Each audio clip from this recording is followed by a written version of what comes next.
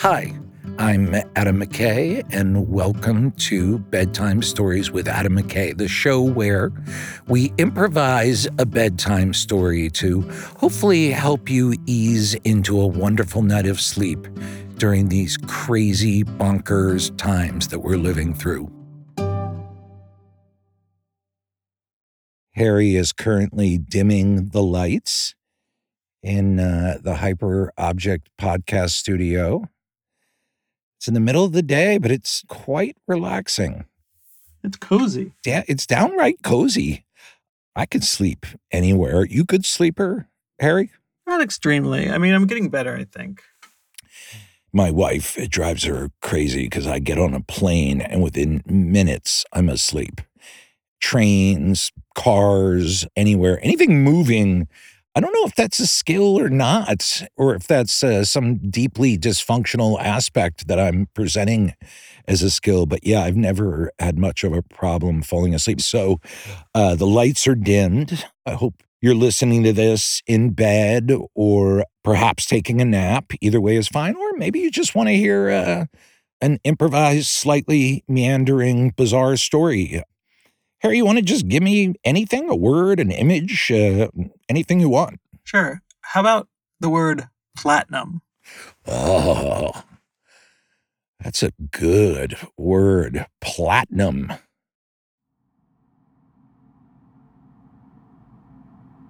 There's something swiping at our face.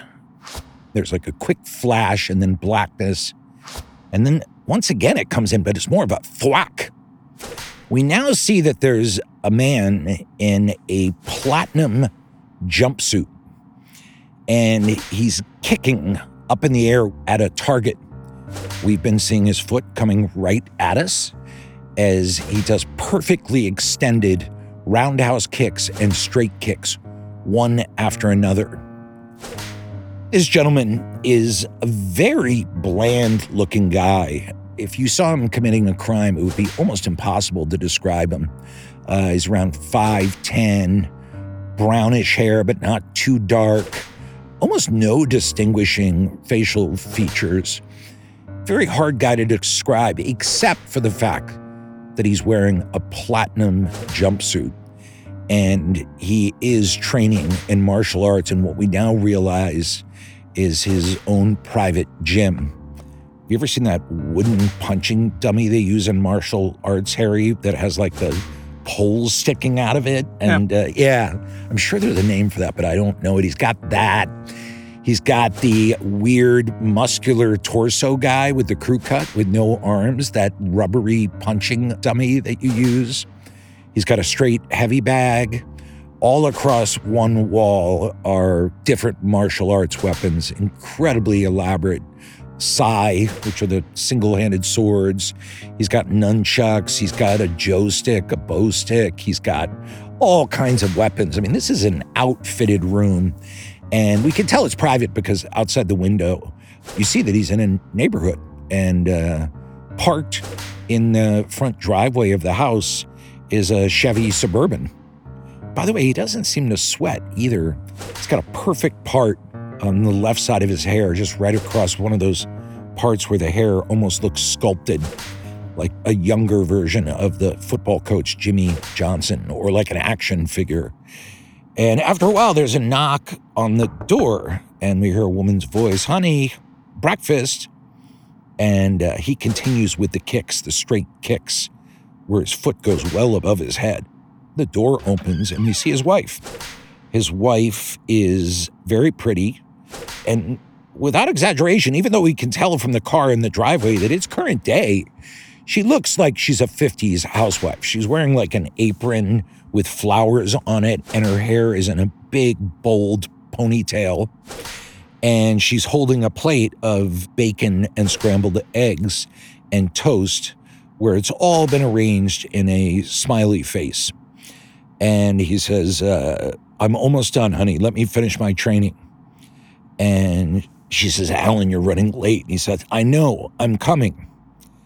And the gentleman that we now know is named Alan unzips his jumpsuit, and we see that underneath it, he's actually wearing work pants, a white shirt, And as he reaches over to the counter by the side of the door, he puts on a clip-on tie, slips out of the jumpsuit, and walks into the kitchen where two small children are also eating breakfast. A little girl around 6 years old and a boy around 8 years old. "Hi, Dad," they say in perfect unison like they're out of a cereal commercial.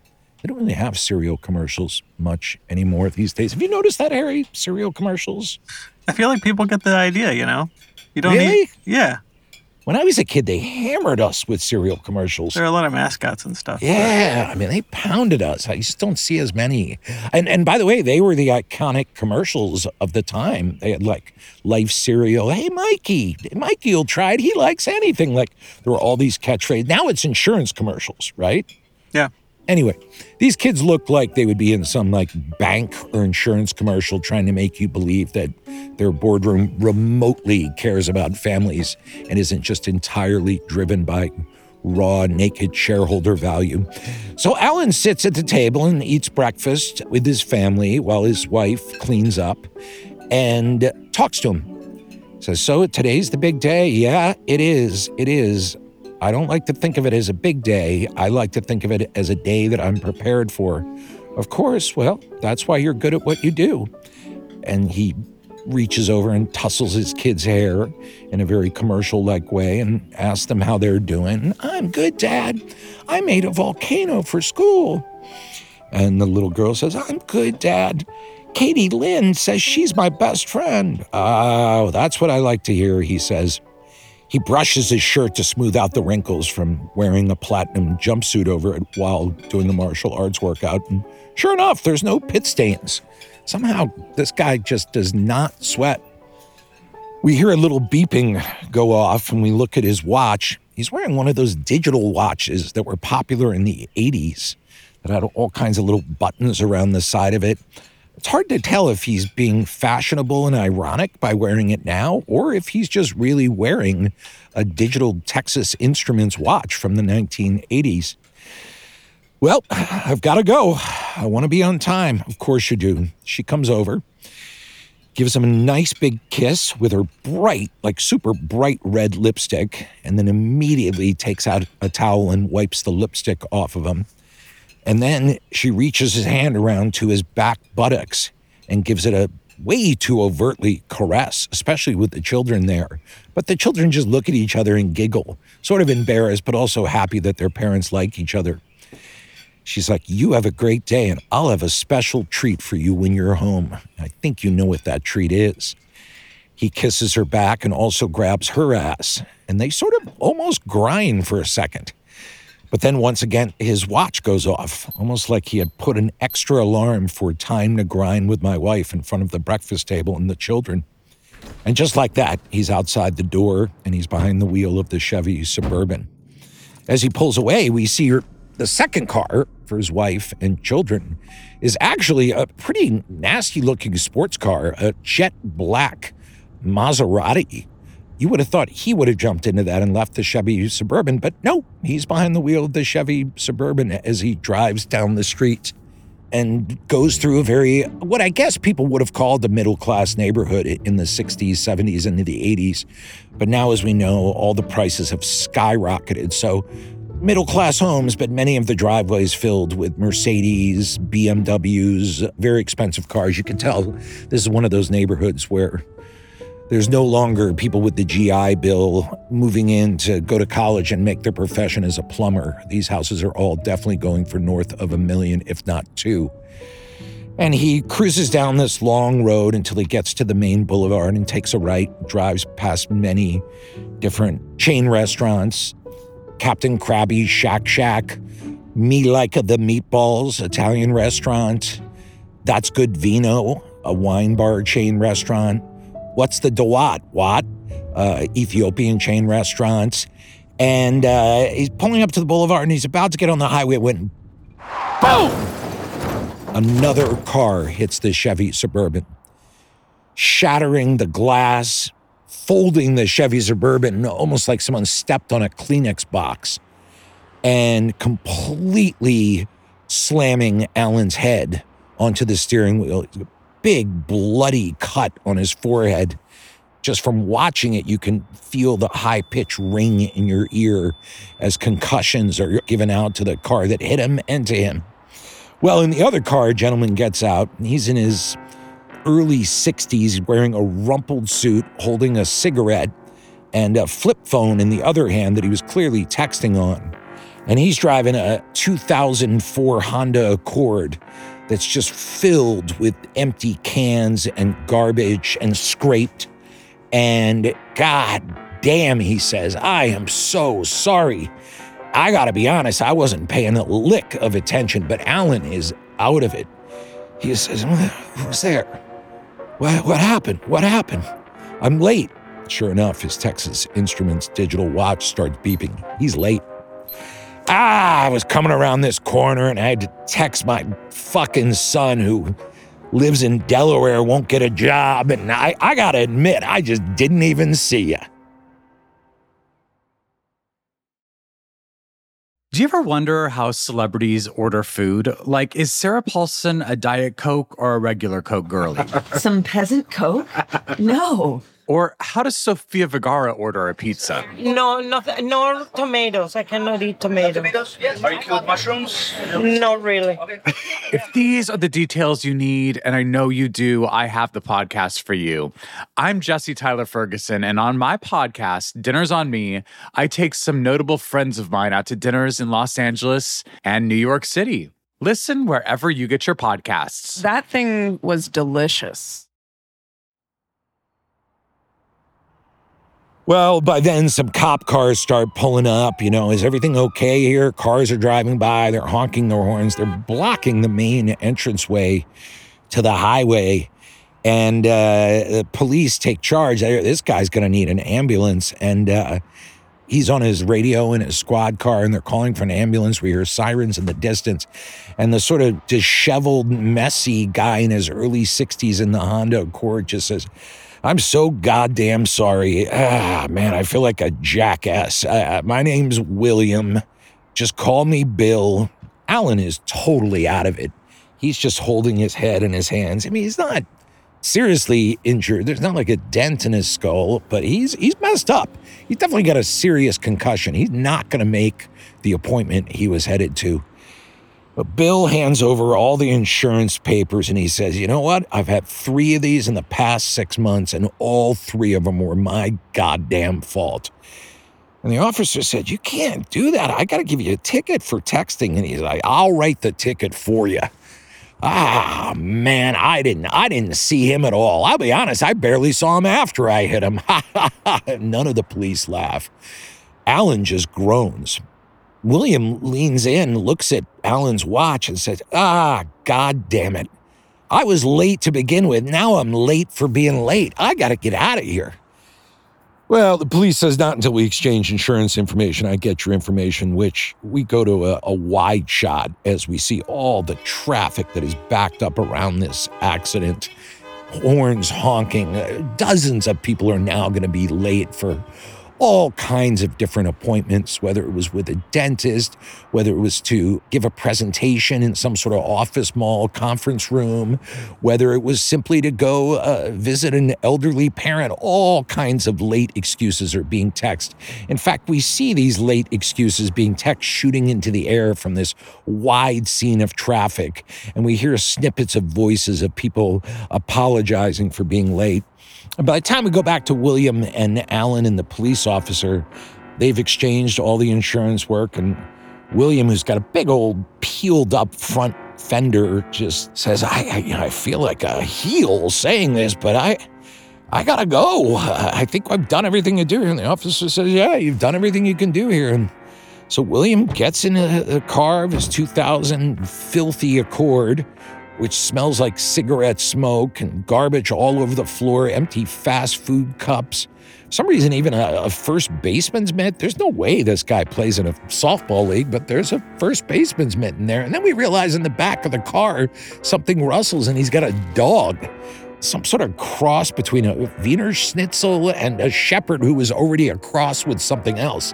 This thing is ugly. It's got splotches of hair missing, some kind of mange, and it just barks and barks. And William reaches over and pets it. He's like, Take it easy, Ford. We're going now. You wonder, did he name the dog after the car, Ford, or the ex-president? And William bombs off down the road with his front fender dragging, making that sound as he pulls away. And William drives, and he takes a left, and he goes down the same neighborhood that Alan just drove up. And we even see him driving, approaching Alan's house, which surely he's not going there. We got to wonder where he is going in this neighborhood. A fairly affluent neighborhood, even though the houses are really middle-class houses from the 50s and 60s. But no, in fact, he stops right at Alan's house and pulls into the driveway next to the jet black Maserati. And he says, Ford, you wait here. And he opens up a already half-eaten Slim Jim, and he gives the other half of the Slim Jim to Ford, who chokes it down with such speed that the second it's gone, Ford has already forgotten that he's even eaten it. And the windows are down, and Ford sits in the back of the car panting as disheveled William, with a cigarette in his hand, his flip phone in his pocket, makes his way to the front door. And he knocks on the door. The door opens, and it's Alan's wife.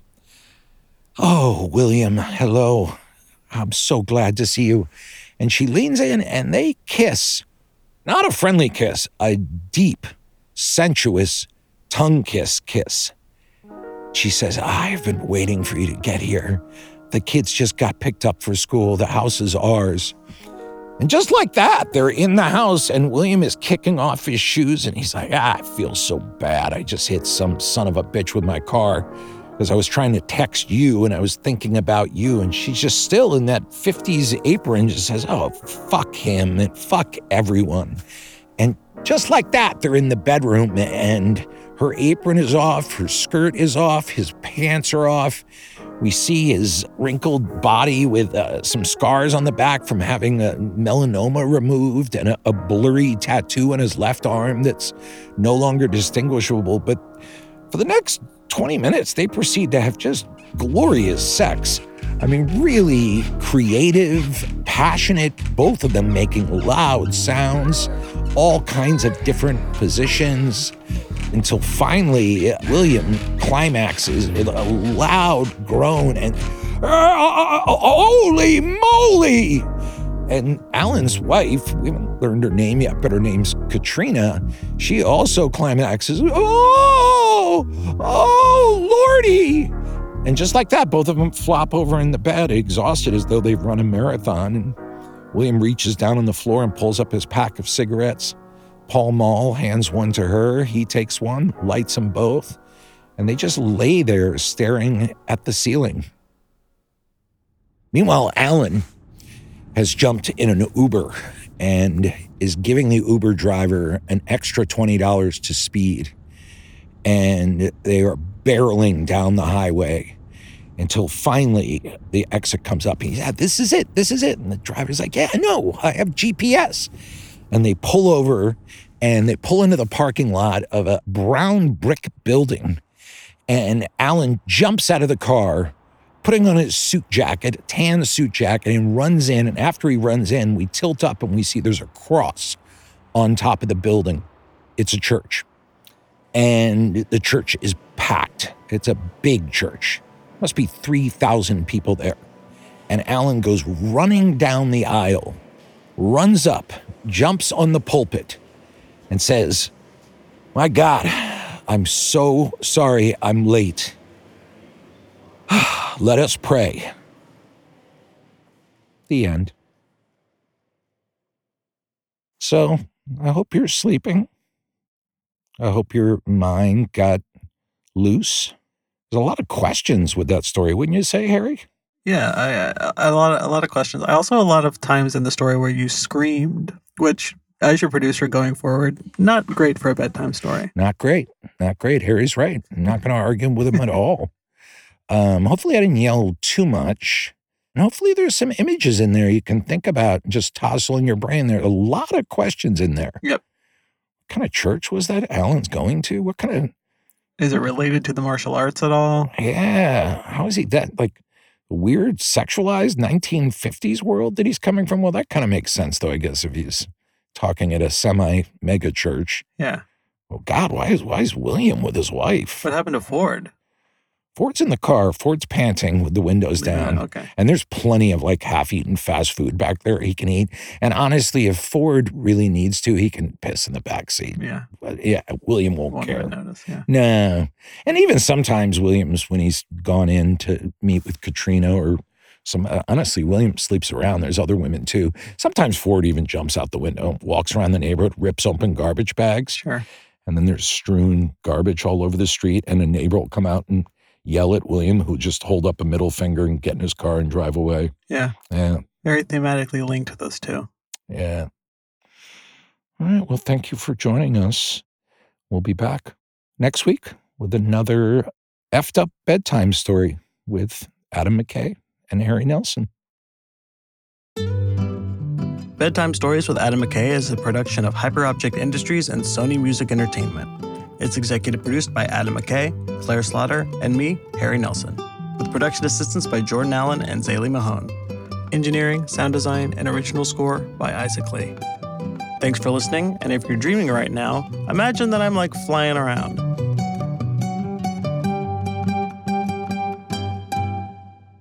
Hyperobject.